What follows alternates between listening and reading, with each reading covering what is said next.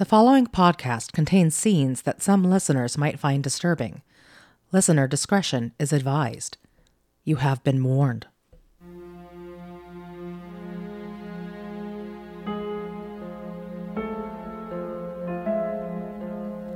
Kansas City, Missouri, Christmas Eve, 1985. Bob Haskell was strolling the aisles at Toys R Us, looking for a Christmas gift for his 8-year-old son, Tommy. Bob was a large man, tipping the scales at over 400 pounds. He was morbidly obese and prone to sweating heavily. Middle-aged and balding, with thick Coke bottle glasses and a massive stomach which always seemed to be on the verge of bursting out of his dress shirt. His son had asked Santa for Optimus Prime, the fictional leader of the Autobots, an extraterrestrial species of sentient transforming robotic life forms. Prime could transform from an 18-wheeler semi-truck into robot superhero. Every child wanted one. Bob had been to Kmart, Sears, Walmart, and now Toys R Us, looking for the ever-elusive Optimus Prime. The store would be closing soon, and Bob couldn't find the damned robot action figure. He had asked a scruffy-looking employee who had gone in the back to look for it, but never returned. The shelves of the store were stacked to the ceiling with action figures from the G.I. Joe, Masters of the Universe, and Star Wars toy franchises. Supersized playsets and vehicles, including the mythical, gargantuan, mega-sized G.I. Joe aircraft carrier, the USS Flag, the holy grail of childhood toys in the jingoistic 1980s. Exhausted, Bob had left an emergency school board meeting earlier about the threats of Satanism and stranger danger. The meeting had ended with a group prayer. During the 1980s, parents were hysterical with fear that potential pedophiles were everywhere. Bob was the principal of his local elementary school, a deacon at his church, and a conservative Republican. Haskell idolized President Ronald Reagan and televangelist Jerry Falwell. He was also a man with a dark secret. Bob, you see, was a pedophile. From a very early age, Bob had had dark urges, sick and unspeakable desires. As he waited on the dirty hippie to return from the stockroom in the back, he fantasized about luring a child into the restroom and sexually abusing him in one of the stalls. No one suspected Bob's true nature, not even his own family. It was lonely being a depraved predator of children. Bob could never share his dark secret with his friends or family. He salivated over young boys and believed they weren't as innocent as they seemed. He always thought they were trying to seduce him, especially the ones from school and church. He had molested dozens of them, and no one suspected a thing. He was supposed to protect children from danger, and yet he was the danger. Of course, he swore he would kill anyone who harmed his two precious boys. It was always different when it was your own kids. It was nearly closing time and the Toys R Us was eerily deserted. Hungry Like the Wolf by Duran Duran was playing over the PA. Bob had given up on the store clerk finding Optimus Prime. The dopehead must have run off to smoke marijuana. Bob hated pot smokers and their degenerate lifestyles. Before leaving the store, Bob realized he needed to use the restroom. As he walked to the back of the store, he had the feeling he was being watched. Eyes were on him, unseen eyes, hiding amongst the toys. Bob heard strange, disembodied voices, laughter, gurgling, unintelligible mumbling like baby talk. He stopped, looked around, and listened intently for a moment. All evening, he had a foreboding and general sense of dread. Bob Haskell had a sickening feeling in the pit of his stomach that something was out to get him. Was it all a setup? Were the police about to arrest him? He was a godly man and very respected in his community. His wife would never accept his unusual lifestyle, and the conversation with his kids would be very awkward. He would never see them again. Worse, how could he survive in prison with all those criminals and murderers, those sinners? In the restroom, Bob sat on the toilet reading a newspaper, the Kansas City Star. He heard another strange noise, an unsettling clicking sound or chattering. Under the door, he saw the hand of a tiny creature. It crawled inside the stall and stared up at him. The thing blinked and tilted its head. It stood roughly about 1 foot tall and was naked and hairless. The tiny man glared at Bob with monochromatic black eyes of pure evil. The atrocious creature had razor-sharp, piranha-like teeth. It looked like one of those weird, hairless cats with leathery skin and human features. It was hideous, deformed, and undeniably demonic in Bob's mind. It reminded Bob of a picture of an aborted fetus he had seen once at church. A life stolen by baby-killing doctors and liberal whores. Involuntarily, a scream rose in Bob's throat, a howl of pure horror. Repulsed, he lifted his foot and stomped on the tiny creature, which gave off an inhuman shriek as the full impact of Bob's enormous foot came down on top of it. Mortally wounded, the minuscule humanoid twitched for a moment, then perished. Its broken body twisted and mangled. As Bob tried staggering to his feet, he heard movement and commotion all around him. The tiny men, what the alchemists called homunculi, poured from the air vents on the floor, from the ceiling above, and even from behind the toilet where he sat. There were dozens of them, maybe hundreds. They giggled like demented little gremlins. They had been watching Bob all this time, waiting. They hollered at him in unison. Then they lunged. The snarling and drooling multitude of tiny men swarmed over Bob like maggots on rotting meat, encasing him in a ravenous horde of teeth and bites. Bob was the beetle suffocating in an army of hungry ants. With a stunning ferocity, the creature savagely burrowed into every exposed orifice on his body. His eyes, his mouth, nostrils, even his rectum as something from inside the toilet entered his anus. Biting and tearing and eviscerating his innards, Bob Haskell had never experienced suffering like this. Bob was defenseless against the attack. He couldn't scream, couldn't breathe. His insides were being torn apart. He clawed at his own stomach and tore his shirt open. Something inside began to move underneath the skin of his humongous belly. A small, bloody hand reached out of Bob's stomach. His abdomen suddenly burst wide open as an infestation of tiny men spilled out onto the floor in a bloody sea of flesh and intestines. Bob Haskell was dead. The homunculi horde feasted upon the sexual predator's bloated corpse, reducing his body mass down from 402 pounds to a mere 57 pounds of skeletonized gore. The door to the restroom swung open, and a man entered. It was the same scruffy-looking store clerk from earlier, now dressed in a long, black cloak.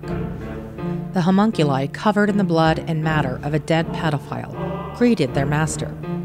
He smiled lovingly at his minions. He was truly proud of his creations. He picked up one of his tiny creatures and began speaking baby talk to it. The infant-sized creature returned the gesture by cuddling affectionately with its progenitor.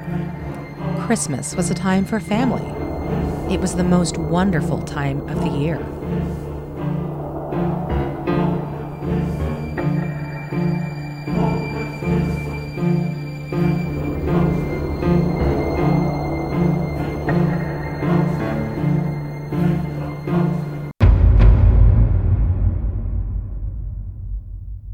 Spooky? Do you think I'm spooky? I told my mom I thought I saw a werewolf, and my mom believed me. I don't like them putting chemicals in the water that turn the friggin' frogs gay. Serious crap. You think these people were eaten? My dog stepped on a bee. Unidentified flying objects. I think that fits the description pretty well. Haunted human remains. He is dead, but he has the power to move and kill. She was bludgeoned to death with an axe.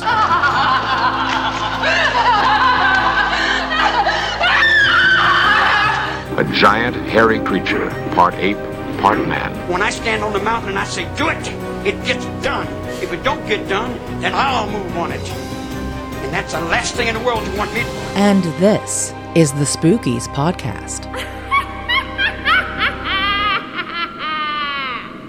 Spooky? Do you think I'm spooky? I told my mom I thought I saw a werewolf. And my mom believed me.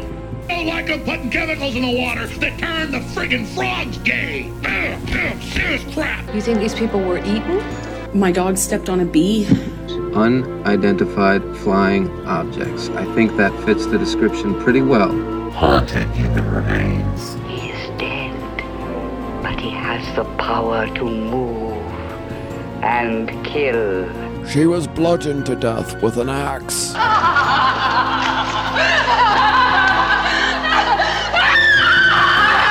A giant, hairy creature, part ape, part man. When I stand on the mountain and I say, do it, it gets done. If it don't get done, then I'll move on it. And that's the last thing in the world you want me to do. And this is the Spookies Podcast. So I was sitting here on the couch, and I sensed something was missing. And I pondered it for a moment, and I realized it was Kevin. I needed Kevin. Kevin who? The one and only Kevin. Kevin Spacey. What could be more Christmassy than Kevin Spacey talking about suicide? It fills me with holiday cheer. Doesn't it fill you with holiday cheer? Not really. So it is December 25th, 2023, which means it's time to talk about necrophilia and cannibalism. It doesn't make any sense. I'm Michael. And this is Stephanie. And welcome to the Spookies Podcast. This is Season 4, Episode 4, Christmas Evil. It turns out Christmas has a dark side. Historically, there have been a number of bizarre and horrifying Christmas murders in the United States for as long as the holiday season has existed, which is, 50 years? I don't know. I personally have always thought Santa Claus was a very creepy bastard. If you think about it, the whole concept of an elderly stranger, an obese elderly stranger, entering your house through the chimney to bring your children's gifts is disturbing. In the Middle Ages, in Europe, people believed that witches, fairies, and other creatures of the occult entered homes through chimneys, like mirrors. God. Chimneys were often thought of as liminal spaces, doorways to other worlds, one in which creatures from other realms could invade homes and abduct children. Nice. Like Kevin Spacey. Oh, God. The writer and historian Washington Irving, best known for his short stories Rip Van Winkle. Ever heard of that, anybody? No. And The Legend of Sleepy Hollow. You've seen the movie with Johnny Depp. I've never heard of it. No. You've seen the movie with the guy who beat Amber Heard. You've seen it. And you know who got beat up by Amber Heard. He borrowed the concept in the early 1800s, which he published as a satirical piece about St. Nicholas, which many believed evolved into the tradition of Santa Claus.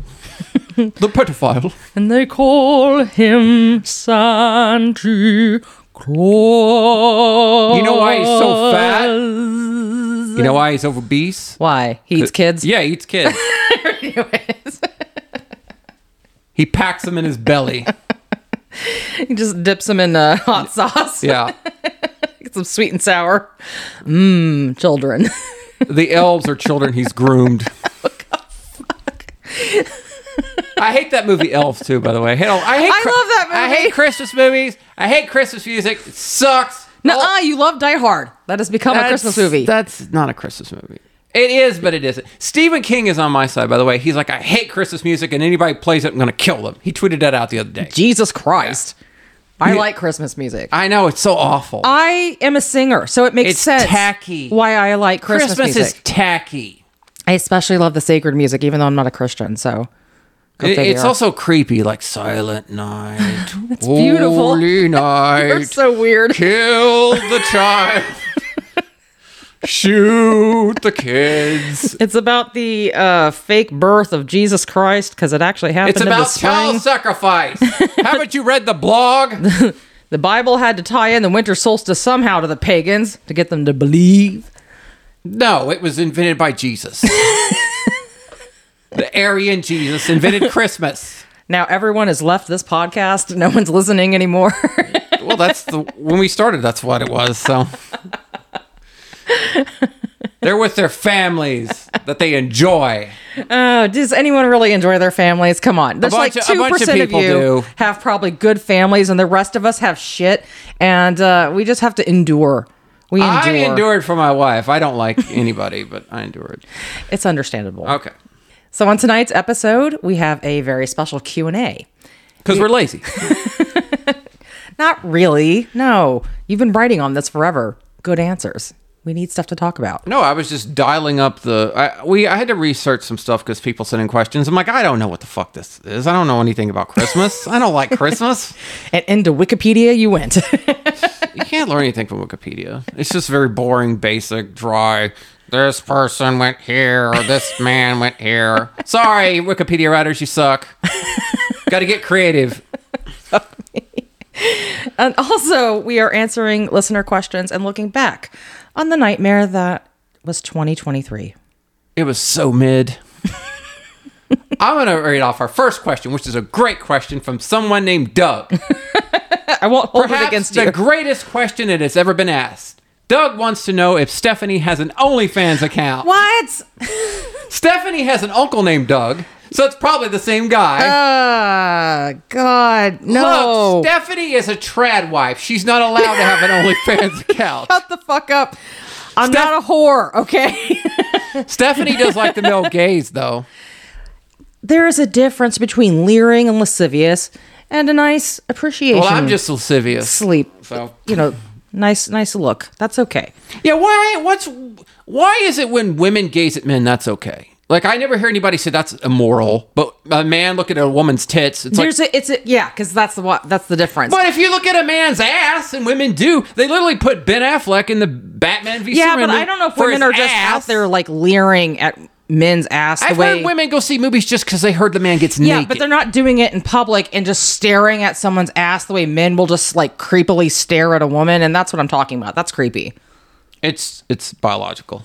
So, but a glance or, I don't mean being rude, but I'm just saying looking at attractive women is not... That's not rude. Sexist or misogynistic or... We're off on this weird tangent, but no, it's not rude. No, this is what we're talking about. This is the question. Listen, OnlyFans, it's prostitution, however you want to look at it. So is stripping and all that shit. You do it if you want to do it. It's not my deal. I even looked into the feet thing to think it was like, maybe I can just make some money. You would from Tarantino. And I was like, you know what? I'd have to talk to creepy people. And I don't want to do that.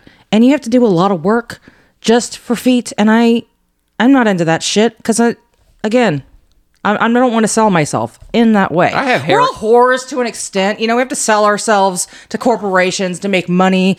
But when it comes to taking off my clothes or doing other creepy, fetishy, weird things, look, you do you. You have fun on there. I have hairy feet. I can sell them. What I love about it is... But no. And no shade to anyone if they have an OnlyFans and they're using it and stuff. If that's... Again, you do you. On social media, you have all these women who self-identify as communists. I'm not talking about the women who are, called communists because they're liberal. I'm talking about the self-identifying, I'm a comrade. The crazy leftists. Yeah. But they all have OnlyFans accounts. They're like a communist on the streets and a capitalist between the sheets. I would say this. OnlyFans is a good alternative to actual prostitution and pornography. But as it gains popularity, it can only have a negative impact on women and their self-image and the way men view them. I have noticed more men objectifying women just solely on looks, and that is the only thing that brings to the table. And it's like, well, why should we be with you? If we're gonna make basic solely on looks, and you're a fat slob, then why? You're not giving me a good reason here, but like... Well, there's a reason for that, though. I don't like this stuff. It's gross. So there's a Reddit forum I saw where they were rating, like, women, and they were... A bunch of these chicks are also headless. So again, it really dehumanizes and depersonalizes what you're looking at. That this is an actual person. They were like, Florence Pugh is a 4. Fat people saying Florence Pugh. Yeah, it's all fat guys on Reddit. No offense to fat people, but look, I got extra cushion. It's fine, But I'm not out here calling people a fucking 4 as a fat person. I am. Look, men need to learn proper hygiene and develop social skills. Yeah. They need to learn how to treat a woman. Mm-hmm. And women need to start having reasonable expectations and stop dreaming of dating douchebag billionaires. Well, I've seen two types of chicks. They either have unreasonable expectations or they have, like, the expectations are in the fucking gutter. Like, they're like, I'll pay you if you just stay with me. Like, what is happening? That's not very many women these days. But there are women who will literally beg for just some loser because they're so afraid of being alone. And it's like, get therapy. Please go get therapy. Both of y'all. If you're just seeing women as pieces of meat, you need therapy. If you don't view yourself as like needing love from a real human being, you also need therapy. Well, I'll say this to women. Unless you're a 10, it isn't happening. Not with rich guys. No. Rich guys only want 10s. I'm talking about you look like you walked out of Photoshop. You're a fucking unicorn. Yeah. If you're not rich, the odds are not in your favor. People tend to date those within their own social class. Yeah. This is how it's always been, you know. Sociology teaches us this. Single wealthy men aren't interested in your mind. I'm sorry, most of them are just not. They're not. Ladies, you need to understand this. Okay? Yeah. I know. And look, these men who go around calling all the actresses mid, the men who think Margot Robbie's like a 4 or a 5. It's like, you're gay. You're gay. Just come out. You're gay. Is it gay to think that Margot Robbie is hot? Is that gay? I just want to know. Yeah, she's trans. And this weird conspiracy theory that all the actresses are trans. All these really hot women, these fucking gorgeous women. That I've seen photos of them as children. Like I've seen... Like, they'll post pictures on their Twitter, like, this is me on my Christmas. And they're beautiful. They're cute little kids. And you're like, yep, I'm not surprised. Some of them were kind of ugly ducklings. And I always find those really interesting because you never know that they were going to turn into these, like, stunning human beings without plastic surgery. Scary in general. Yeah, you know, I mean, it's kind of a crapshoot with children because I've seen cute kids who then grew up to be really ugly adults. Sorry. I mean, it's just... You don't know. It's the luck of the draw. That's exactly what I'm saying. Which is why it's important for both sexes to have a personality. Some people chose and have interests. poorly. Yeah, and have interests and develop those things so that you have things you can bond over that's not just sexual. Well, let's not make us into sexual. Sure. Okay, let's move on. It's Christmas horror. Oh, we're changing gears. Wait, this is Christmas Evil. This is not, Love Line. Nobody's gonna get that reference. What the fuck is Love Line? I miss Love Line. That was a great show. Yeah. Now Adam Carolla just is a right-wing dick rider loser. I know. And Drew, what's his last name? He's a grifter too. Yeah. He's turned into but he's working for like some Court TV or some shits. But I really enjoyed. He had a lot of good information about like addiction and things like that. Yeah, I'm not saying he's not dumb. He was a great. He's a great doctor. I don't think either one of them are dumb. No. But I feel like those people, the Man Show people, are all hypocritical. Joe Rogan is where he's at. He thinks he's an idiot. And then Jimmy Kimmel is pretending he's not an idiot, but he's also an idiot. He's a sexist. And he don't... He's got... Look, I would say Carolla's the smartest. Jimmy Kimmel has actually got... I think he's evolved. I think he's probably still has some sexist tendencies, he totally does. But I think he's actually gotten better. He's improved. He's probably the most improved from that show. And Stephen Colbert is the kind of person that will apologize to a woman for looking at her. Yeah. God, why? Stop it. He's cringe. Anyway, moving on. I've got a good question here. Okay. I have to tell a story. Oh, okay. Yeah. Alexandra Joy writes, do you guys know if there has ever been a murderous Santa Claus like in the slasher movie Silent Night, Deadly Night? I know there is an episode of Tales from the Crypt with a killer Santa Claus, but what about killer Santas in the real world? I have always felt Christmas had a dark energy about it. Thank you. See, Stephanie, I'm not alone. I feel vindicated and gratified that another human being hates Christmas as much as I do. She didn't say she hated Christmas. Thank you, Alexandra. Alexander the Great. And yes, sadly, killer Santa Claus is a thing. It is a thing. There have been some truly gruesome examples. At approximately 11:30 p.m. Pacific Standard Time on Christmas Eve, 2008, the year of Obama, in Los Angeles, California, Bruce Jeffrey Pardo, dressed in a Santa Claus suit, knocked on the door of his former in-laws' house. They were having a Christmas party. It was this thing they did every year. Everyone's having a great time. And you have this 8-year-old girl named Katrina. And she sees Pardo from the window and she runs to the door to greet him. She is 8 years old, and she believes in Santa Claus, like most children. And it looks like he's carrying presents. She runs straight to the front door, opens it, and yells, "Santa's here!" And what does Pardo do? He shoots her in the face with a semi-automatic handgun, which is all sorts of fucked up. I believe he also had 3 additional semi-automatic handguns in his possession, if I remember correctly. And then he goes full Kyle Rittenhouse on the unsuspecting partygoers. He just starts shooting everyone in sight. Then he unwraps the gift that he brought them, a homemade flamethrower. Oh my God. Which he used to burn the house to the ground. I'm assuming his ex-wife is in here and that was his kid? Yes. He killed his own I don't know kid? if that was his kid. No, I don't think it was. But it's a family member. It used to be a family member. It's a person they knew. They had like 20, I forget how many people's in there. But it's still a little girl. Yeah, in the face. Yeah. This is probably the only time on the pod I will get to use the term homemade flamethrower. Sounds like something Elon Musk would make, because he loves to hold up flamethrowers.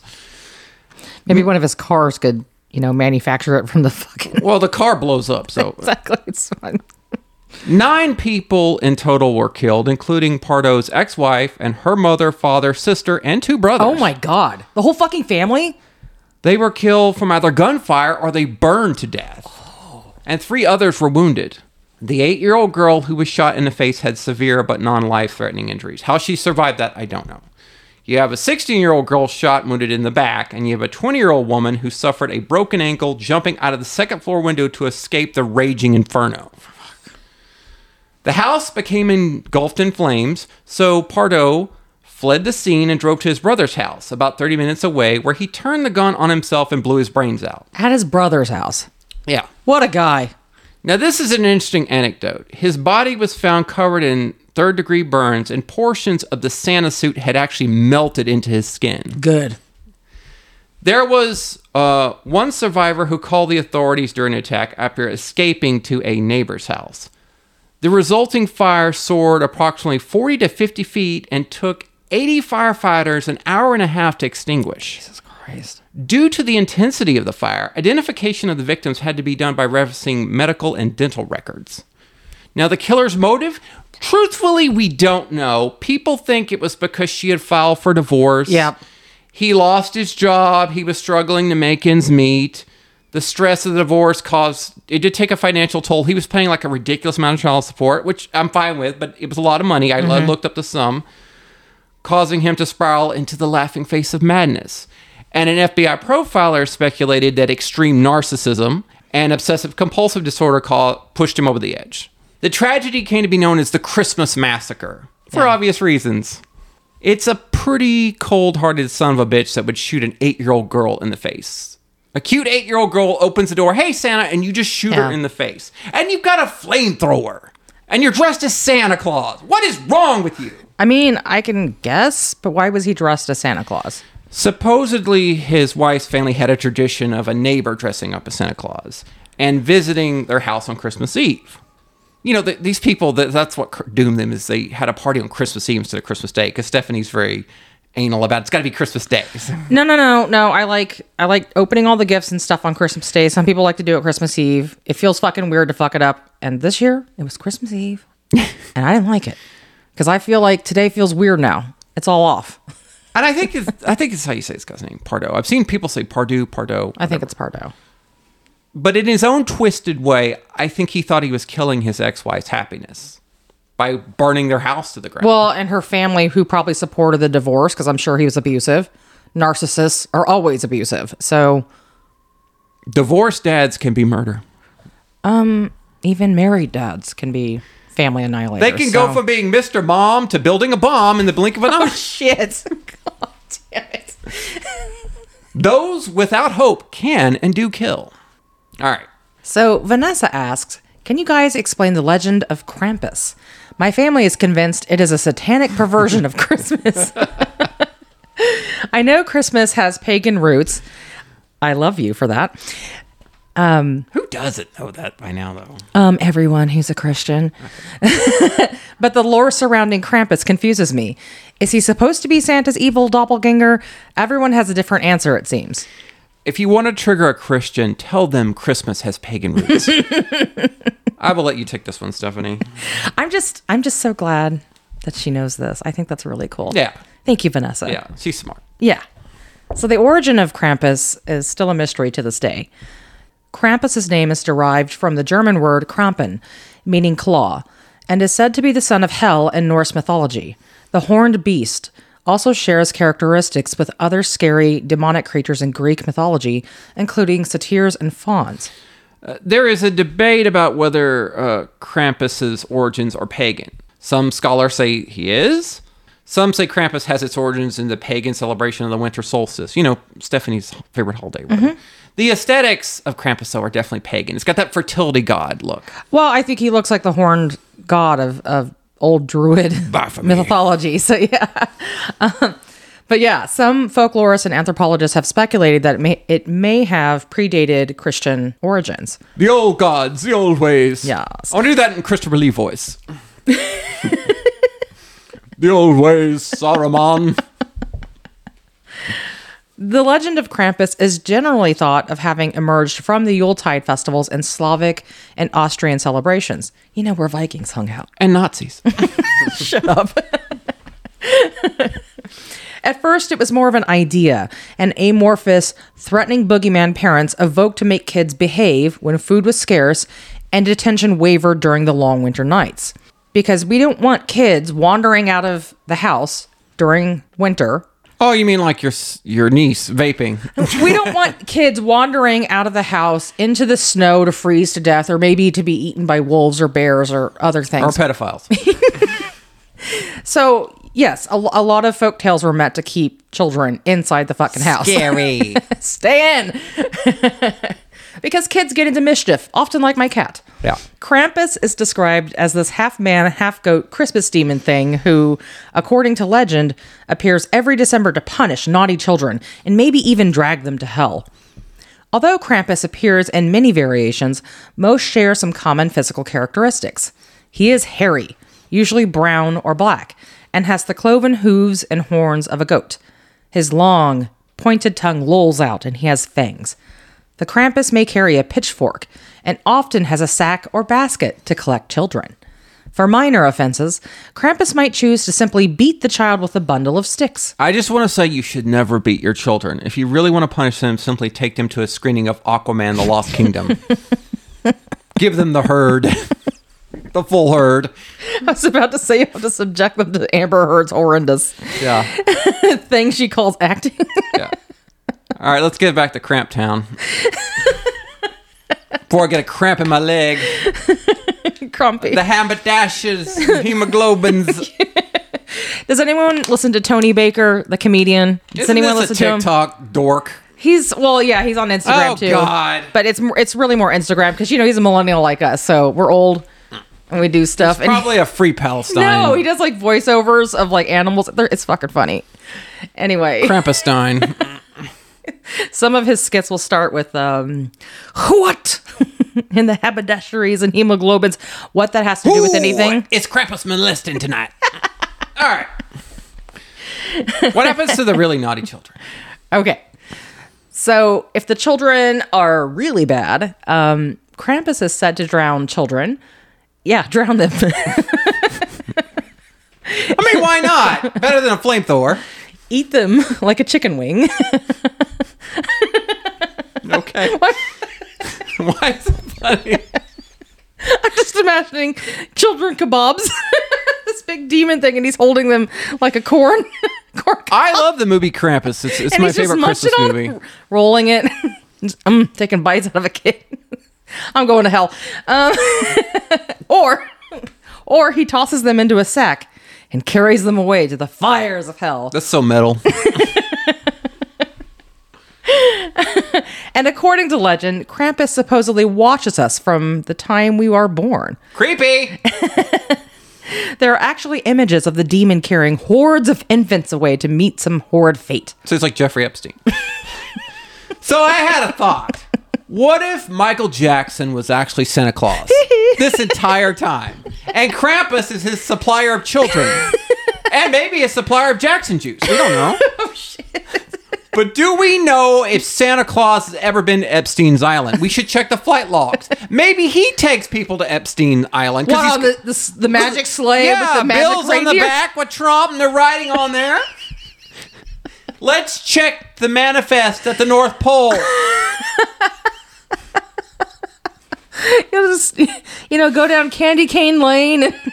And Santa Claus is a very sick man. Take a ride at Gumdrop Road somewhere in Alaska. I don't know. Santa Claus is at CPAC abducting kids.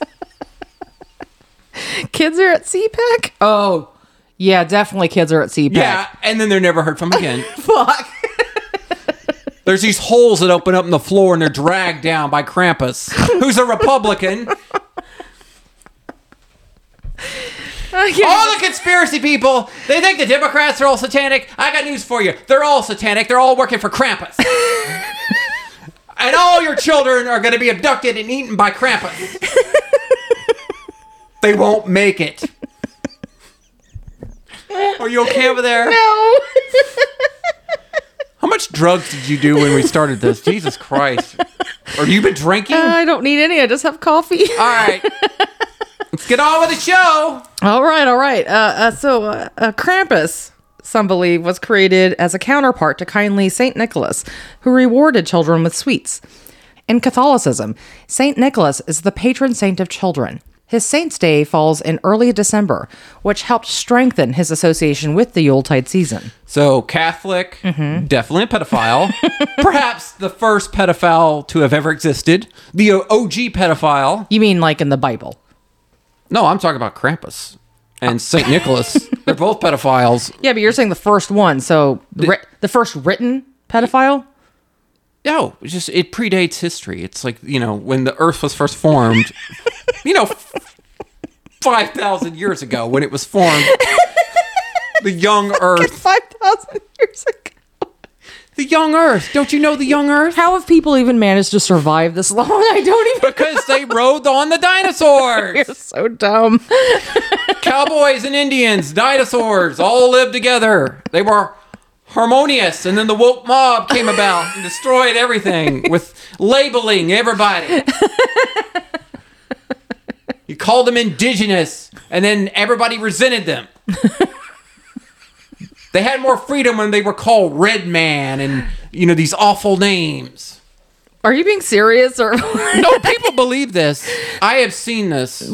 What, on the right or the left? I can't tell the difference anymore. It keeps shifting because it was Native American, then it was indigenous, and now it's just they keep shifting the language. Yeah. Like global warming, then climate change. For some reason, they think climate change sounds less scary or more scary, and I'm like, no, global warming sounds more ominous. Climate change was developed because it sounded less scary, and that way people would take it less seriously. Well, that's not what I heard. My research. That's I had heard. Okay. Anyway, what does Krampus do? So Krampus, in contrast, would swat wicked children and stuff them in a sack and take them back to his lair. Where he'd eat them like a corn cob. We don't want to know what he does in the lair. Eating them. It's the Kevin Spacey of it all. It's truly a thing to behold. Are we entirely sure that Kevin Spacey isn't Krampus? He appears every Christmas. Whether we want him to or not, he's just here now. Look, I have watched enough episodes of Grimm to know that magical creatures disguised as humans walk among us. And what would Christmas be without a shitty annual Kevin Spacey pseudo-admission of guilt video? What does Kevin Smith have anything to do with it? He's a pedophile too. No, he's not. He's in Hollywood. What are you talking about? Oh, God. Don't you know the symbolism? Jesus Christ. Haven't you read the blogs? Yeah, Kevin Smith is fine. Nothing wrong with Kevin Smith. He's just an idiot. So, and this year, Kevin Spacey did something even more magical. Oh, God. He dropped a video of himself hanging out with Tucker Carlson. The Tucker Carlson. Yeah, who doesn't even have a show anymore. It's like some thing. But he has a Twitter. Yeah. Or Xer or shitter. I don't know. I'm not calling it X. It's still fucking Twitter. Two lonely gay men with nothing better to do than stage a stupid holiday stunt for attention. Two lonely gay men who have been on Epstein's jet. Who have been to the island with Krampus. And the best part is, Kevin Spacey in the video acts like Frank Underwood from House of Cards, his character from House of Cards, the entire time. It's so weird. It's so creepy. Because it is 2023 and the world doesn't make a lick of sense anymore. When the fantasy is all that's left, the impulse is to get lost in it. I mean, I will say I kind of admire his acting ability. It's still... Oh, he's a great actor. He's incredible. But goddamn it, he's fucking freaky. He's a creepy dude. Henry Ford was a great businessman. He was also an anti-Semite and a Nazi. Yeah. Yeah, he wasn't a good person. Yeah. No. When Kevin Spacey...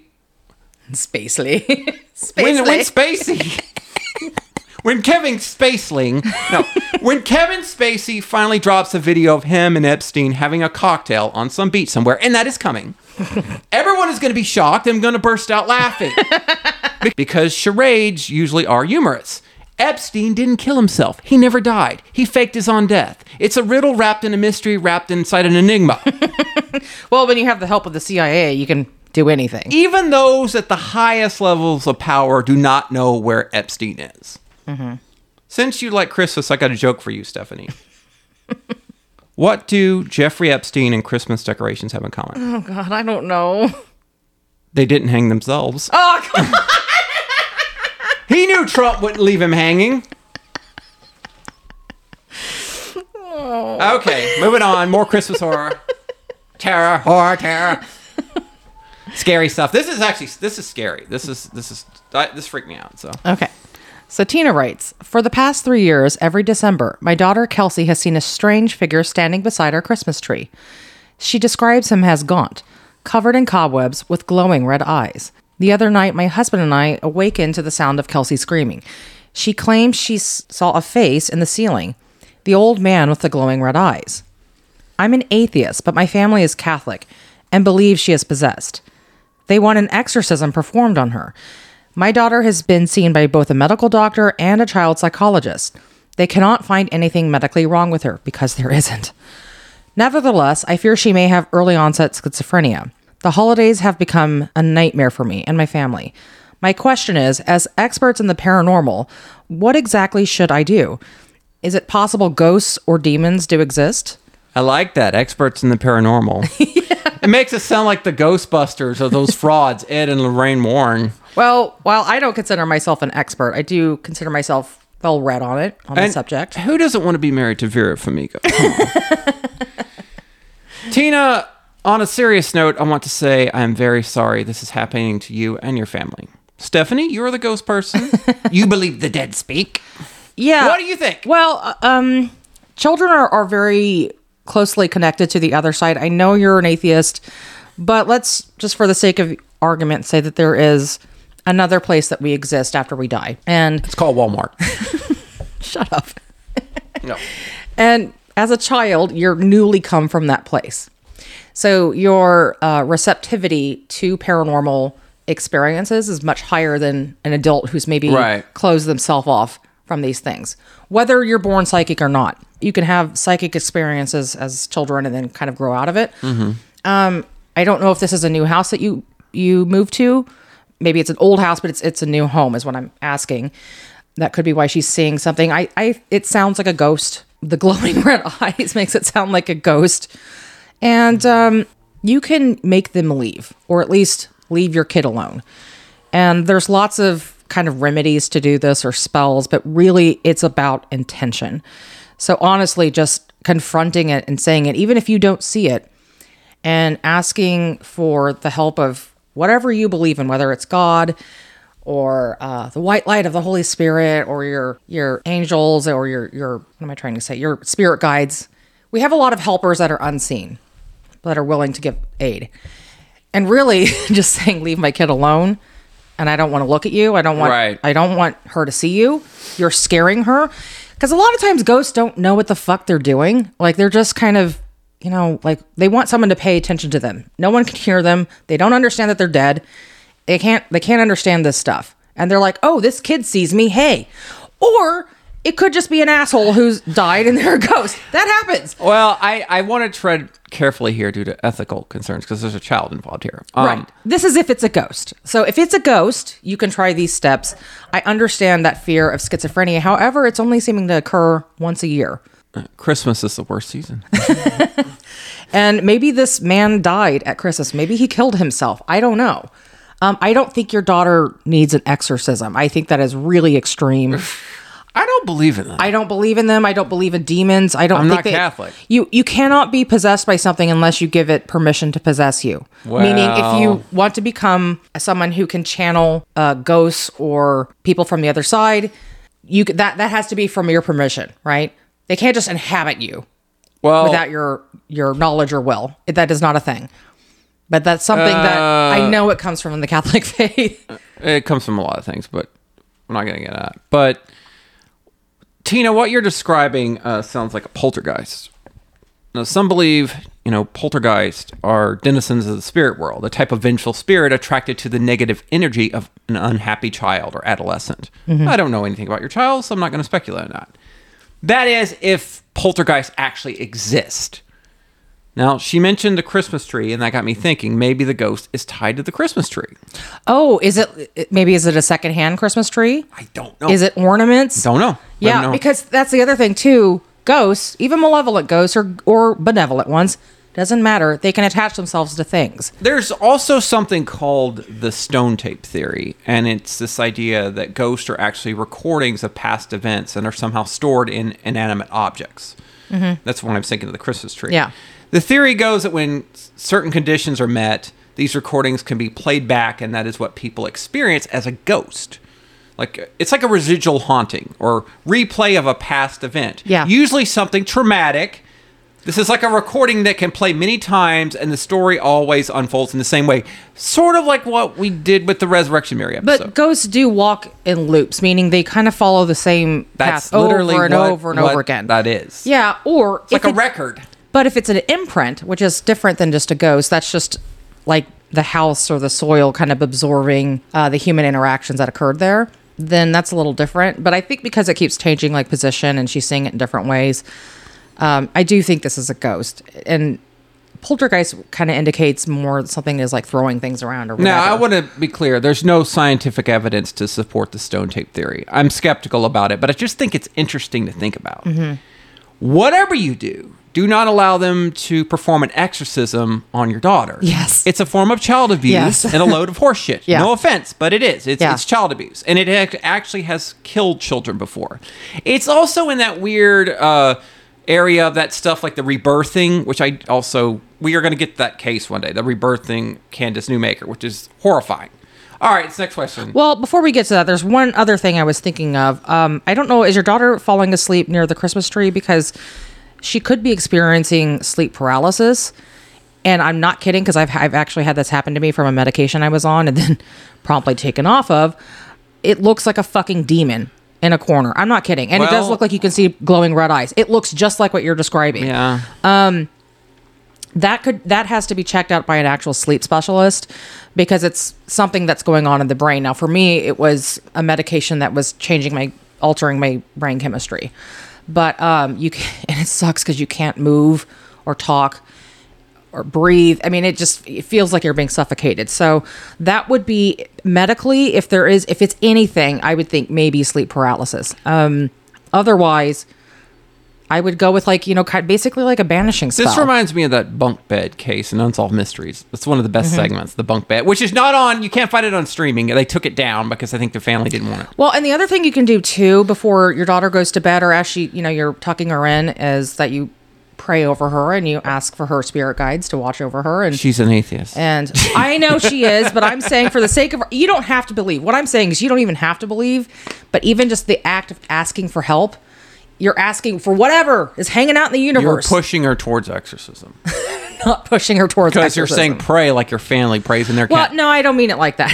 Yeah. Yeah, I don't mean it like that. I mean, I'm a new ager, okay? I'm a new agey. I don't want to say hippie because they're dirty and they smell, but but I believe in actually, praying to whatever brings you comfort. Yeah. And praying is an easy way to save, like meditating or whatever. It's very people understand what that means. Okay. When you say to pray. which is basically, it's almost like doing a prayer over your daughter. It's almost like a spell in a way, if you wanted to get witchy about it. Just never expected haunted Christmas tree would be in this episode. So, but it is. And I hope Christmas gets better and that it doesn't traumatize your daughter forever from, really probably not liking Christmas because of seeing a freaky demon man next to the Christmas tree. So always old white men as ghosts. Yeah. It's very British. For all we know, like, if it is a ghost, what if it's someone that killed themselves? It's very M.R. James. In that spot where your Christmas tree is. I don't know. Nobody's going to know what M.R. James is. I don't even know who the fuck that is. It's an author. Writes ghosts. Okay, let's get to the next question. It's all for me. Where are we at? Okay. Marcus? Mm-hmm. Marcus writes, I really enjoyed the first Resurrection Mary. Please tell me the second one ain't going to be woke. Not at all. Do you know us? The sequel does have political elements, but it's mainly about Mary killing terrible people and fighting werewolves in cemeteries. It's very deep. She is unapologetically sexy and seductive, but also strong and incredibly dangerous. She is the archetype of the mysterious, dangerous woman. Lilith, Succubi, Medusa, Brides of Dracula. Her beauty and her sex appeal are part of her power over others. She is basically a god, the goddess of the dead. Now, I love Rey from Star Wars. I love the Scarlet Witch. I love Wonder Woman. But I want to see more stories with heroines who weaponize their sex appeal. Our society as a whole is becoming too puritanical and sexless and sterile. Yes, it's gross. I think people are going to be shocked at how savage Mary is in the second one. And when I say savage, I mean Art the Clown in Terrifier 2 level savage. And God. People who have seen that movie, you know what I'm talking about. I'm not even watching that movie because it's too much for me. I'm like, nope. She kills both humans and werewolves. We're calling them werewolves because I don't want to say dogman over and over. Because after you say it like twice, it sounds really dumb. As opposed to werewolves. The challenge for me as a writer and a storyteller is to make Resurrection Mary likable even when she is brutally murdering people. She is a monster. We're keeping her a monster. But she still has a capacity for empathy and kindness, and she's actually the only one capable of seeing what has gone wrong with the world in the time period the story is set. Everyone else is kind of plugged into the Matrix. Like Logan Paul claims we're all on. She is the voice of reason, the symbol of hope, the light in the dark. And I'm very much drawing upon the Dark Knight and the Batman for inspirations for the second chapter of her story, but in tone, it's more akin to something like Predator 2 or RoboCop. It's satirical. The new RoboCop or... No, the original. The original one. Yeah. Okay. The sequel is full of terrible people, influencers, liars, scumbags, grifters, activists. I want to peel back the veneer of civilization and show you the rot underneath. It takes place in 2029, and the Republicans have tossed out the Constitution, allowing Elon Musk to become president. And if that's not scary, what is? Yeah. Alex Jones is a vice president. America is a failed state. It's summer, and the world is on fire from climate catastrophe. Hell on earth. And the soaring temperatures have drawn an apex predator to the city of Chicago, a monster formed from the primal, unrestrained, animalistic side of human nature, the Dogman. Monsters, from Ted Bundy to Jack the Ripper, always arise out of the festering moral rot of societal decay. And this is something I've noticed in my research, is how they seem to come at these moments. Mm-hmm. And the Dogman is almost summoned to Chicago, just how broken that city has become by 2029. I know I'm picking on Chicago here, even though it's sort of a celebration of Chicago. By 2029, social media has completely fractured the country. People can no longer recognize the same truth at all. Everything's a conspiracy theory. Everything is, that's just an opinion. Everything is. And that's a very dangerous and volatile world. We're pretty much there now. We're getting, this is at the point where there is no fact checking. There is nothing because Elon's in charge. So and Alex Jones is in charge. The news is democratized. The police are privatized. Great. The space cars are driving around. Those stupid looking box cars. That's the police. They keep catching on fire. Everyone is cut off from one another, cut off from their own humanity. And Mary, being Mary, is immune. She is a woman out of time. And part of the fun of the sequel is seeing her try to adapt to living in the future, to be a woman of the 21st century without being domesticated by it. She's still Mary. She's still feral. And she spends the first story, if you think back on it, she spent that story miserable. The whole thing is this very miserable, sad story. The second story, everyone else is miserable, but Mary is living her best life. Mary is having fun in a macabre sort of way. She's having a good time, having that song, and Resurrection Mary in the sequel is meaner and more cruel than ever. She's dialed up to 11. Okay, against bad people. Again, there's a bunch of terrible people. You're going to cheer when they die. Are you just telling everyone the whole story now? No, because they don't know how she comes back.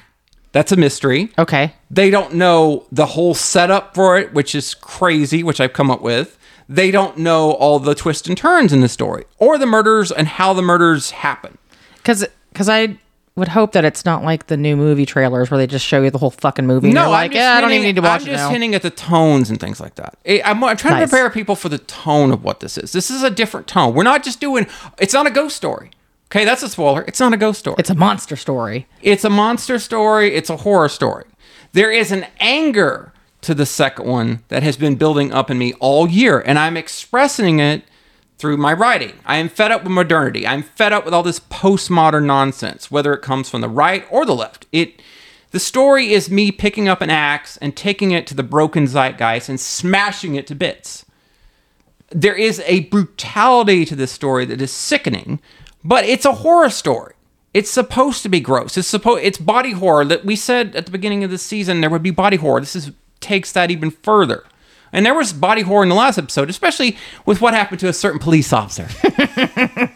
But the pacing of the story is very different. It is relentless. It's like an episode of 24. It just goes from one thing to the next. And not Rise of Skywalker where you have, it slows down at parts. And I like Rise of Skywalker. I'm not reading like Rise of Skywalker. No. And I'd have to read like the Micro Machines guy. Rise of Skywalker. Okay? But yeah, it's too fast. But it's Resurrection Mary reimagined as a summer blockbuster, or as our friend Tony Black would say, a bit of a blockbuster. It's rich with theme and subtext, but at the end of the day, it's still a pulpy monster movie about a sexy zombie woman fighting werewolves. There is no elevated horror. There is only horror. And the title of the sequel is Resurrection Mary 2, The Feral Bride. I mean, so he claims. No, that's the title. It's done. You could be like changing your mind. No, it is. I don't believe you. It's integral to the story. Okay. And it will be dropping sometime in 2024, probably early 2024. But I've got the next episodes. We're going back to our cases after coming next year. Anyway, thank you for your question. Moving on. Jason writes, the Colorado Supreme Court has ruled that Donald Trump is disqualified from being on the ballot in 2024. While I do not like Trump, I'm conflicted about this. It feels like it gives ammo to the MAGA movement that the system is rigged against Trump. What are your thoughts? Also, who are you voting for? Well, Trump and his supporters will say it's rigged no matter what. Yeah, even if Trump wins, they're going to be like, it's rigged. It's a states' rights issue. It is. Under Section 3 of the 14th Amendment, anyone who engages in an insurrection or rebellion against the United States is prohibited from serving in the government. That is the law. I wish it would go further. I wish it would take Lauren Boebert out of the picture too, because she was involved in that insurrection. She's going to lose. I don't care. I don't want her to be able to run. She shouldn't have been able to run last time. Now, I will say this. Trump has not been convicted, but he has been charged with corruptly interfering with the peaceful transfer of power based on a constitutionally mandated election result. That is an insurrection. Mm-hmm. A textbook insurrection. And if the Supreme Court overturns this, they are actually laying the groundwork for the government to overturn or ignore other amendments. Yes. Including the Second Amendment, which you guys all love. And Santa Claus, Killer Man loved. Which means a president, in theory, could issue an executive order on assault rifles or guns altogether. He could ban them. It's a slippery slope. Yeah, or you could reinstate slavery again. Or abortion. Or take away abortion. An actual, a real one. You could have women have to dress up like Handmaid's Tale. And the people... all kinds of stupid shit could happen from this. The people who are now saying we must let the voters decide are acting in bad faith. That is bad faith. That is gaslighting. Because if you truly believe that, They would want the Electoral College abolished, and we might get a real democracy, not a fake democracy. Yeah. Because it always comes down to 10 states. Well, in other countries, they don't rely on like 50 people to decide who gets to be their prime minister. No one does that. It's just us. Elections, really, I think it's like 6. Comes down to about 6 states under this corrupt system we have. It is a corrupt system. It is. So when Bernie or Trump or whoever it is says it's corrupt, they're not wrong. They're saying it for different reasons, but they're technically not wrong. And Trump is corrupt, okay? If you think he's not corrupt, you're an idiot.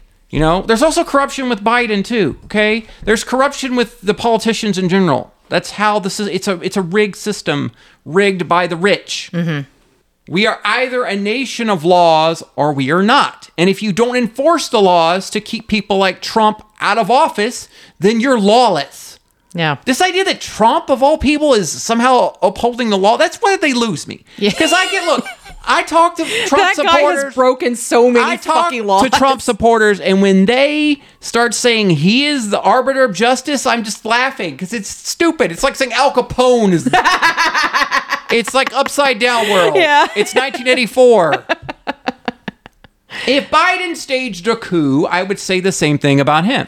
Now, what people are saying right now is, Trump is saying, I'm immune. And if that goes to the Supreme Court... If I take a shit, it's presidential. If I go to the Supreme Court, they're saying if he goes to the Supreme Court and then they say he is immune, they rule he is immune, then people are saying, well, then Biden can say, well, I didn't lose the election, I'm not leaving. And he can invoke... Anyone could say that. He can invoke the Insurrection Act. Now, Biden wouldn't do that. I would, but I'm me. I'm not Joe Biden, thankfully. But Trump proved on January 6th that he should not be allowed to run again. He has been disqualified. Mm-hmm. That was his moment. He could have... Look, he could have... The dude has active Alzheimer's. Well, they both do. But his is far more advanced. He could have said, I lost, I will run next time. And he'd be in much better shape. Yeah. But he didn't do that. And everybody kept saying he's going to leave peacefully. He did not. We all knew he wouldn't. If Trump is president again, you will have a real constitutional crisis. Yeah. He is openly saying he will declare himself a dictator. Yep. It's what he's going to lock up his opposition. He is going to put all the Muslims in camps. So you dumb motherfuckers who are going to vote for him who are of the faith... and voting for Trump, you're fucking stupid. Woke Muslims. Go ahead and do it. Trump. Do it. Fucking They try to say it's a travel ban. It's not a Muslim ban. It's a Muslim ban. He called it a Muslim ban. He's on record saying it's a Muslim ban. His supporters know what he means. That's why they like him. Yeah. He is telling them what he is going to do. Look, if you're saying to me... He's already said he's going to get the military out on day one. If you're saying to me, don't take him seriously... then that shows, and you're a supporter of his, then that shows you don't take him seriously. If he's telling you what he's going to do, I'm taking him at his word that he says he is going to be a dictator. He was trying to use nukes the whole time he was in office, by the way. And it was only because the people around him kept him from doing something like he wanted to start a war. Oh, can I drop a nuke on Iran? Can I do some stuff? By the way, it's one of the reasons why stuff's more fucked up in the Middle East because of him fucking up the Iran peace deal that... Obama slaved over because, you can't have anything that the fucking black guy did. The chair in the Oval Office is not a throne. This is America, and we do not want to be ruled. I mean, some of us do, but I don't. Republican or Democrat, I don't want a dictator. I don't want fascism. So who are you voting for, Stephanie? I mean, if I could, I would vote for Gavin Newsom. He's a pit bull. I think he would be a much better candidate than Biden. I think Biden's old. I think it'd be better if Biden actually stepped aside and said, this is my fucking choice. Let him go. Because he's perfect. He's fucking white. He's attractive. He's articulate. He's mean as fuck.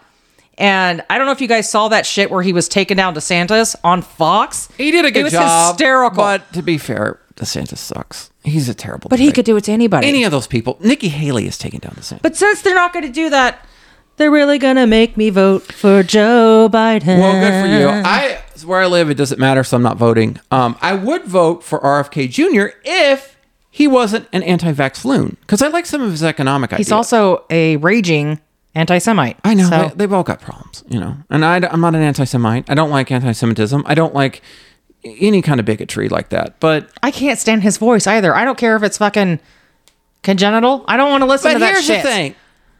He should be saying, look, vaccines do not cause autism. Pronouns and anime does. And that's what he should run on. All right, let's get to the next one. Let's get through this. So Madison writes, I have always been fascinated by necrophilia because it is so disgusting. Are you ever going to talk about necrophilia? Are there any societies where the practice isn't taboo? Oh, what is it with women finding necrophilia fascinating? Because this is like the 14th person. I don't know. I just know I've always found that... You want to diddle a corpse? No. I've always found it just fascinating about the one story about the fake Florida doctor, isn't it? Dr. Von Kohlsoller. Yeah, Carl Tanzler. Yeah, who kidnapped this fucking poor immigrant girl, and she was dying of tuberculosis and stole her corpse and then kept it. And kept it, man. It's so gross. So that's the appeal. I think it's just it's so disgusting and taboo and freakish, and it's hard to really wrap your brain around it. I think that's what's fascinating. I'm more interested in cannibalism, but as a morbid curiosity. But I don't know. I don't know about any society that actually says that defiling corpses in this way is okay. Well, unless you're Hamas. First of all, necrophilia, the word, comes from the Greek word nekros, meaning death, and philia, meaning love or affection. Ew. Some psychologists have theorized that necrophilia is the transformation of a supposed negative emotion, such as anger, fear, disgust, or grief, into sexual desire, like a transference. Yeah, but people, if that's the case, if they're mad or they're sad, they usually have sex with a live human being. Well, there's different... Or they masturbate. There's I don't know. Different versions of necrophilia. Okay, different takes, basically. Mm-hmm. I don't know of any societies where necrophilia has ever been widely accepted. There are written accounts of it being practiced in ancient Egypt, and it was mostly due to the embalmers. To discourage intercourse with the dead, ancient Egyptians left the corpses of beautiful women to rot for 3 or 4 days before handing them over to the embalmers. Now, this is not, in every case, it's just someone were concerned. Right. Probably word got around that some of them were being really gross. Now, but that still sounds like a taboo. If you want to get more modern... That doesn't sound like it's accepted by society. It's never been, Yeah. Cannibalism is probably more accepted in some because there's societies. death cannibalism, where they believe, taking in certain body parts of the dead, that you're honoring them. So if you want to get more modern, not really, but kind of, Sleeping Beauty has some pretty heavy necrophilic overtones. The original Sleeping Beauty is dark and extremely icky in every sense of the word. Yeah. One of the original versions, I believe it's from France, has the princess die and her corpse is placed in the woods. And a king from a neighboring land is hunting in the forest and stumbles upon her corpse. And he is struck by her beauty. Oh, see, that sounds like Snow White, too. The glass Yeah, he is struck by her beauty. He tries to wake her. When that fails, he rapes her corpse and returns home. Merry Christmas. So gross. 9 months later, her corpse gives birth to twins named Sun and Moon. The fuck? Coffin birth. And this event causes her to come back from the dead. What? Motherhood, Uh-huh. By the way, if you're wondering that's how we bring Mary back, it's not. It's much more clever. But the king's wife, who is the villain in the story, not the king, it's the wife. Oh, it feels like they've mixed this in with the Disney Snow White thing. The king's wife is not happy because the king/rapist, see, he's married, and his wife expects him to be loyal to her and not to fuck corpses. and have bastard children. And she tries to feed him his bastard children that he had after raping the zombie princess. It wouldn't be a fairy tale about little cannibalism. Now, in a rage, the king has his wife and all of her accomplices burned alive, which is pretty awesome. He saves the children. They're not killed, so no children die in this story. One positive trait. And he marries the undead sleeping princess. This version is death metal. Love it. Now, this feels like it should be a ghost song. This is perfect. Okay. For a ghost. That's not death metal, but yeah. Okay. You know what I mean. It's like this is like Cannibal Corpse. As for real world cases of necrophilia, I did hear a story about a woman who worked as an autopsy tech who got pregnant from the semen of a corpse. I don't know if this is true or not. Some people dispute it. Says urban legend. There's a lot of reasons why this. It's absolutely depraved. Does not sound like it could happen. There is another case though that we know happened because sperm dies pretty quickly. So there is another case that is equally as twisted. So in 1982 or 1983, don't remember the exact date, off the top of my head, there was a door-to-door salesman named David Stefan. Stefan attacked a 19-year-old woman named Karen Range in Cincinnati, Ohio in 1982 or 1983. He viciously beat the girl, stuffed a rag in her mouth, and slashed her throat with a paring knife with such force that he nearly decapitated her. Now, Stefan eventually pleaded guilty to murdering Karen and said he attempted to rape her, but he never actually completed the job. He never finished. Now, understandably, investigators didn't believe Stefan since the medical exam found semen all inside and on her body. Ew. In 1983, an Ohio court found David Stefan guilty of first-degree murder and rape and sentenced him to be executed. For the next quarter century, he fought the rape conviction, hoping to get off death row. Wait, so he was like, yeah, I killed her. But I didn't rape her. So I shouldn't be on death row because of the rape? Yeah. The murdering, though. Because that's what got him on death row, apparently. Yeah. Oh, because they assumed that it was her corpse that he was raping? Yeah. Because there was semen all over the body and inside the body. Well, yeah, but that could happen when she's alive. Unless you see it post-mortem. No, they found it during the autopsy. Right, but there's post-mortem injuries. Why are you not understanding me? I don't understand what you're saying. Never mind. This is what we're getting to, okay? There was no DNA when this happened. Obviously. But 26 years later, DNA technology would prove horrifically that the killer was in fact telling the truth. Using technology that was previously unavailable, investigators uncovered a second horror that befell Karen Range on the very day she was gruesomely murdered. The semen actually came from Kenneth Douglas, a married father of 4 who worked in the Hamilton County morgue for 16 years. The DNA matched a sample taken from Douglas earlier in 2008. What is it with 2008? All these cases are...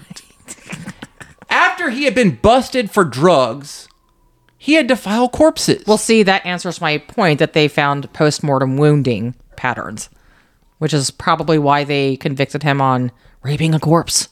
It was because he was the guy at the scene, that's why. Well, yeah, but also raping a dead girl. But he wasn't the guy. Yeah. Douglas admitted to removing Karen's body from storage about 4 hours during its delivery. You know, like a pizza. Fuck, man. Whereupon he got drunk, smoked crack, and said he remembered removing her from the freezer in order to have sex with her. Oh, God. Necrophile Kenneth Douglas got 3 years in jail for gross abuse of a corpse. 3 years? Because that's what they call it, just abuse of a corpse. It's not a person, it's a corpse. Oh, I know.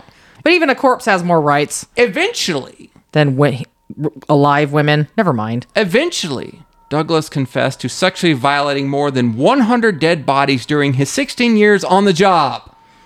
In 2012, Douglas pleaded guilty to sexually desecrating the bodies of April Hicks, who had fallen from a high window, and Charlene Appling, who was 6 months pregnant when she was strangled to death. One nasty tidbit is that Kenneth's wife suspected he was cheating on her, and of course he was with the dead. She said he had a gross smell on him when she would pick him up from his job. Oh my God. Yeah. So did she suspect that he was... No, she just thought he was cheating on her. Oh. Because he had women's perfume and stuff on him, and it's like, where's this coming from? It's coming from these dead bodies that are hauled into the morgue. Because, you know, they're wearing perfume or whatever, cologne for men. Or he may even be spraying it on himself to mask the scent. I think it was from the women. Just an absolutely vile and disgusting man. And apparently he's out of prison now. He is... Just 3 years, apparently, is all you need. He's living a life of seclusion. It's kind of like a pedophile, you know, to get out of prison. So, you know, is this why you like necrophilia, Stephanie? No, I'm just only fascinated by that one case because it's like turn of the century and weird. This case is wild. Macabre. This is wild. This is fucking gross. The other one is gross. I know, but the other one's like dark history gross. This one is just straight up fucking gross. Yeah. The other one is that guy is obsessed with a single person. Like, it's freaky. But it's just like, he's like, I'm in love. He can't let go. Right. He violates her autonomy. He crosses a line. He's talking about he Von Colson. violates the natural law, the doctor she's talking about. He's in love with her. Yeah. He was real sane, too, which is really funny. I don't think he was. He's not sane. This person, I think, is sane, just fucking gross. Yeah. Jamie writes, as the sun sets on 2023, what are your most proud accomplishments of the year? Any regrets? I've been listening to your pod since the beginning, and I continue to enjoy the two of you. Well, Jamie, thank you. I just want to tell you that. Yeah, thank you. I really appreciate that. I will let Stephanie go first. We have been through ups and downs with this podcast. I will let Stephanie go first. So for this year, personally, for you. This year, I have made some just personal changes in my life. I got sick and tired of being ignored by my doctors. And I took some advice from my brother's girlfriend, actually. I've been wanting to do adult ballet for a long time. And I kept thinking I needed to get more in shape to do it because I know how grueling it is. Yes. I used to dance. And she made a really salient point. She's like, well, that's dumb. You're never going to get there. You're never going to work out to do the ballet. Just do the fucking ballet. You'll get in shape by doing the thing you actually like. And I was like, that's really smart. Well, since we moved to Lawrence, we have a really good art center that offers adult ballet, and they also offer Pilates. So I took adult ballet and Pilates, and it's made phenomenal changes in my health.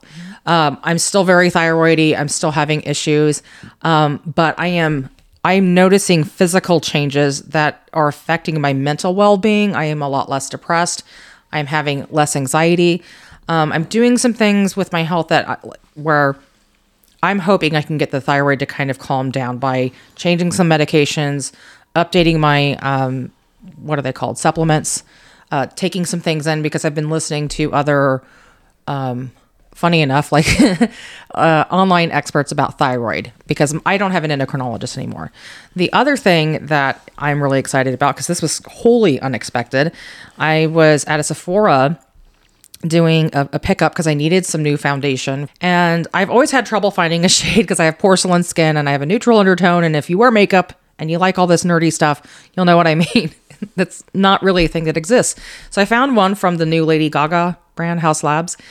And anyway, while I was there, I'm like talking to people like I do. And I ended up meeting the hiring manager at the Sephora. And she really liked me because we ended up next to makeup that I admire, and we were talking about it, and she found out I'm a cosmetologist. She's an esthetician, that I used to be a makeup artist, and there were certain things that I said that really intrigued her, that let her know that I knew what I was talking about. But I may have a part-time job coming up. I was going to be in for like the holiday season, but that didn't work out. It was really last minute, and it's perfect because I could not do anything more than 20 hours. And that's where it starts. And I think she has some ideas for me, maybe even moving up in the company. And I never thought I would maybe start back at maybe Sephora. I've been wanting to maybe apprentice for one of my hairdresser friends who's very good, actually, who does my hair. But this is actually a better way. And I started in the beauty industry doing makeup. I was a freelance makeup artist for well over a decade. And so yeah, I'm really excited, and I'm continuing my exercise journey. I've been doing even more Pilates and going to performer classes and stuff while we have this big stupid break at the community center. That's the unfortunate thing when you have things at a community center. They'll take like a 2-month break. But I basically just got fed up with hitting myself, like running into a brick wall. That's what it felt like for the past over 10 years with this thyroid condition that's been out of control and not having anyone listen to me. And they're still not listening to me, by the way. I was just like, well, what can I change? What can I do? What can I control? Well, I always knew that I wanted to dance again. I knew that I wanted to be more physically fit and active. I hated walking. I don't like doing just free weights. It's all that shit is really boring. I like a mind-body connection, and that's what dance offers me. And even though I am not nearly where I used to be as a young person, it's so gratifying to do something you really, really love. So if you're struggling to find, like, to work out, to get in shape, find something that you really love to do. And I'm not kidding. Even if it's like a sport, like if it's doing pickup games of basketball or whatever, find that thing that really brings you joy. you will find other ways to actually, and this is what I found, this is why I like the Pilates. You will find other modalities to help make you better at the thing you really like, because you want to keep doing it. And but anyway, that's been my accomplishment for me this year. And if it doesn't work out, there's always Forever 21. So. No. I mean, if it doesn't work out, then I'm not ready for it yet, and I still have a ways to go with my health. But I'm just excited that this opportunity is here, and I'm also terrified, but it's exciting nonetheless. I'm glad. I'm happy for Stephanie. I don't know. I don't really know about 2023. It was not my year. It sucked. Podcast just got derailed a bunch of times. Part of it was my own fault because of this stupid drama that started with the Phantom Killer episode. A certain person was mentioned in there, and then that just escalated into drama. And then we came. Well, I don't think we regret. I don't regret it. That. I don't regret it. It's just I don't regret anything. Yeah. But it was a self-inflicted wound on my part. Well, how could we have known? It was done. We're not going to get into that. We're not going to relate. I'm just saying, how could we have known that all the drama would have? And Stephanie came after was this. busy, has been busy. I don't regret that. I'm glad she's doing what she's doing. Mm-hmm. And then we did the Resurrection Mary episode, and when I was writing that or helping to write that, I got sick with kidney stones. I was sick almost the entire time I was writing that. We don't have health insurance. Well, I mean, it makes it really hard. Even with health insurance, there's not much you can do. They could have they can do things like blast the stones in your. You can go kidneys. to the ER and do that. I could have done that. I don't want to do that. I just don't want to do it. I live with it, and then the stuff got delayed. Mm-hmm. But I will say I am very proud of that episode. I really liked writing that episode. I think it turned out well. I think it's the best episode we've ever done. You know, it's not everybody's cup of tea because it's a story and people want to hear you talk about real murders and real cases, and we're going to do that, okay? Next Resurrection Mary episode comes out, in 2024, but next we're getting back to, unsolved mysteries and X-File type cases. I thought you were just going to go more balls to the walls story time. No, there will be narration. Scary power hour. There will be narration in there in some of these, like we did with Jane Toppin. But we're going to do actual cases. I never planned to do. I can't do that. That would take. We get like 3 pods a year. They're grueling. I'm enjoying writing the new one. That's the thing, as I really have enjoyed. I can't believe what I'm writing. Like I'm writing it. I'm just like, oh God, what am I writing? But I love this. It's exciting. I feel like I'm writing something good. But. We were supposed to do a Halloween episode, The Werewolf Killer. I was sick. Things just got out of hand. We didn't get to do it. So that's going to be... And originally we were going to do that for this episode. Yeah. But I just felt like for Christmas, it didn't feel right to talk about a Halloween-related murder. It's kind of weird. Totally. It's similar to a case we talked about in this episode. I'm not going to say which one. Did we cover it or did we not? Because you talked about it to me so much. The Halloween murder. We have not. I don't want to spill the beans. We have not covered the werewolf killer. Okay, but there is a similarity between that and the Santa Claus killer that we talked about. Yeah, it's this really gruesome case that took place in the early 1980s in California. But what's interesting about the case, without spoiling anything, is we're not quite sure who the villains are in the story. It starts out like we're not going to victim blame, but there's some things about the victim that are a little off kilter as well, and that's what haunts me about. The werewolf killer. Yes. Yeah. All right. Well, we've come to the end of 2023 of the podcast. We did 6 episodes this year, so. Anyway, it's not my fault. Anyway, Merry Christmas to all of our wonderful subscribers. Thank you for making this channel what it is. Here's wishing you all the best over the holidays and for the new year. See you in 2024 and stay safe. Goodbye. It's the most wonderful time of the year, with the kids jingle belling and everyone telling you be of good cheer. It's the most wonderful time of the year. It's the happiest season of all, with those holiday greetings and gay happy meetings when friends come to call. It's the happiest season of all. There'll be parties for hosting, marshmallows for toasting, and caroling out in the snow. There'll be scary ghost stories and tales of the glories of Christmases long, long ago. It's the most wonderful time of the year.